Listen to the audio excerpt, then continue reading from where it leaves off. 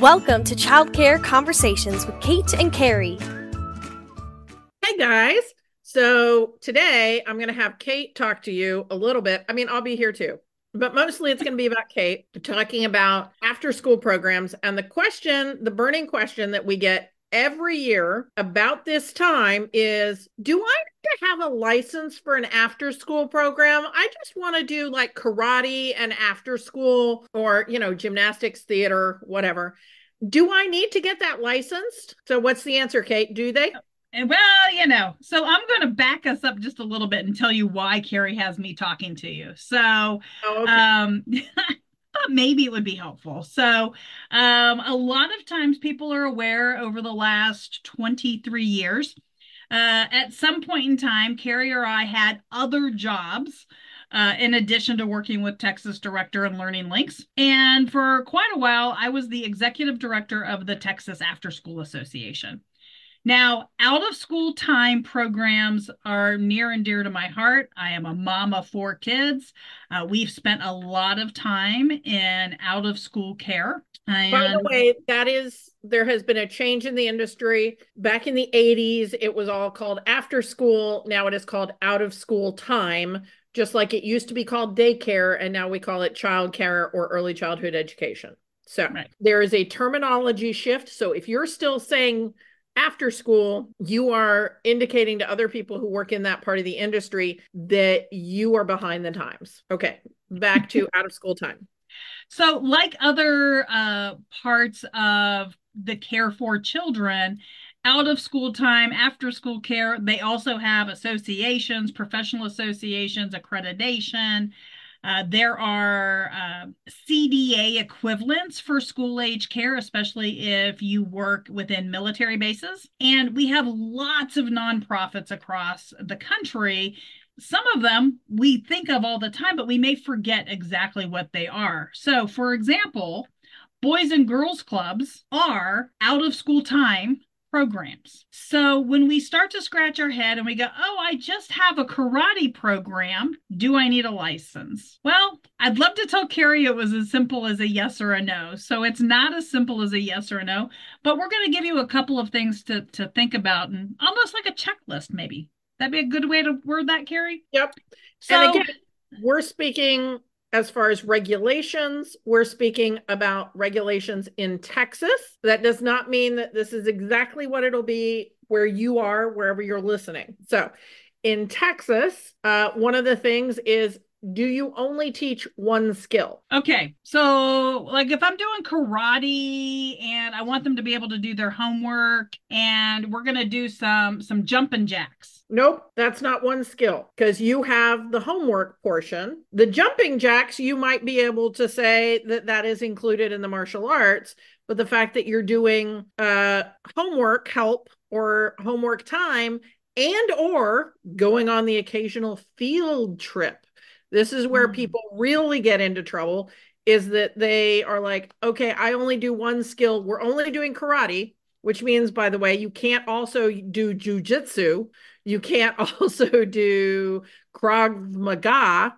It has to just be karate if it's just karate.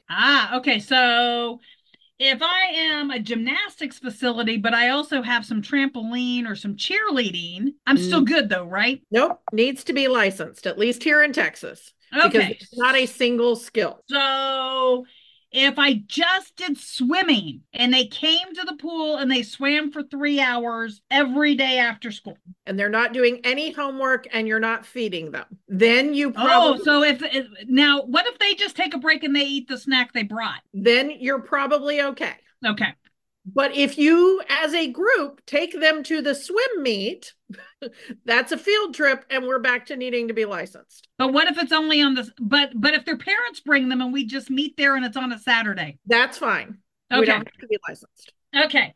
So if you can't tell, yes, Carrie and I have worked with more than our share of martial arts facilities and other types of gymnastics, cheer. But this also works whether or not you are, say, a math study program or some sort of science and technology or just something maybe at your church. So like the Mathnasium, which is a franchise company that does after school tutoring, and that is their single skill, after school tutoring. Except a lot of mathnasiums also do offer chess camps, STEM camps, and they add these other bits and pieces to try to maybe make it not so mathy. Which is and as soon as fine they do that, if you want to get a license. Yes. But the original business plan of Mathnasium was an after-school math tutoring program. And in that case, if that's all you're doing, you don't have to be licensed. If you do summer camp, you have to be licensed. Almost. So what if I want to pick them up? Like if I'm running a math program and I want to pick them up? That actually does not appear to be a problem,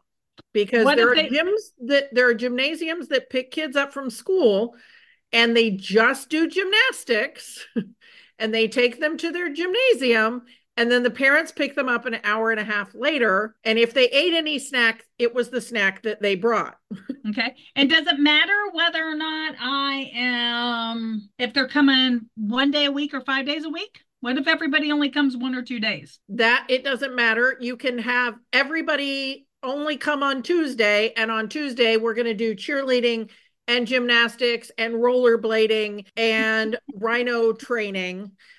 If you're doing all of that stuff, you're not single skill. So even if you're only going 1 day a week, the fact that you're 1 day a week and you're training rhinoceroses as well as doing cheerleading, you have to get licensed. All right. So Carrie's got some rhino thinking, and I'm thinking we got lots of monkeys running around. So I'm not sure. How do I find out? Like, do I call somebody? What would I do if I am not really sure? It sounds like this could be a lot of paperwork. I mean, it is 19 pages worth of paperwork.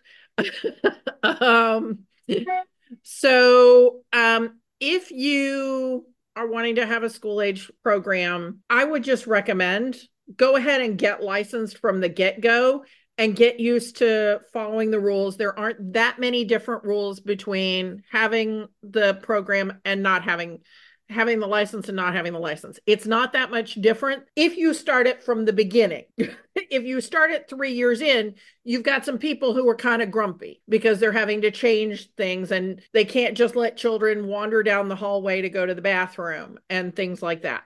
So I suggest that you go ahead and get licensed, because there's a whole bunch of money just kind of floating out in the air that you can snatch with a butterfly net if you're licensed. And if you're not licensed, it's just going to keep floating around and you get none of it. Okay, so there might be some financial benefits to being licensed. There's definitely benefits from being insured. So if you are running an after-school program and you are currently an insured karate program, they're going to ask you if you are licensed. And if the answer is no, they're going to have a problem with that. And the truth of the matter is that a huge amount of the companies that insure programs are leaving the industry. Yes. This is a huge issue, and it's affecting dance studios and gymnastics studios and martial arts studios all across the country. And those companies, those insurance companies, are more likely to insure you if you are licensed. So if you're having a hard time or your insurance premiums just quadrupled, like happened to one program we talked to, you might want to consider getting a license, not just because there's funding available for kids, but it'll bring down your costs on your insurance. So let's talk about the advantages. So Carrie just mentioned one of the advantages, which is huge, which is you have access to additional funding, which also means you have access to additional kids. I like to talk about the fact that there's also awesome professional development for your staff. And let's be realistic. A lot of us running those school age care programs, we hire that college student, maybe even a high school student, maybe even a stay-at-home mom or dad here or there. It's really important for them to feel valued as an employee. And here is a great way to provide them training by being part of professional associations, professional conferences. I mean, heck, Carrie, the National After School Association state or national convention is coming to Dallas, Texas. So, I mean, again, there are lots of opportunities and again, this association, these trainings, this component has been around for decades. This is not new. And if you aren't really sure why you need a school age care program licensed or if it needs a license, ask yourself, do they do that at a military base? Because if the answer is if they do that at a military base, guess what? They're licensed. And they're not just licensed in their state. They also have Department of Defense licensing. So be happy if you are a karate program somewhere and you aren't on a military base, because then you don't also have DOD. I'm just saying.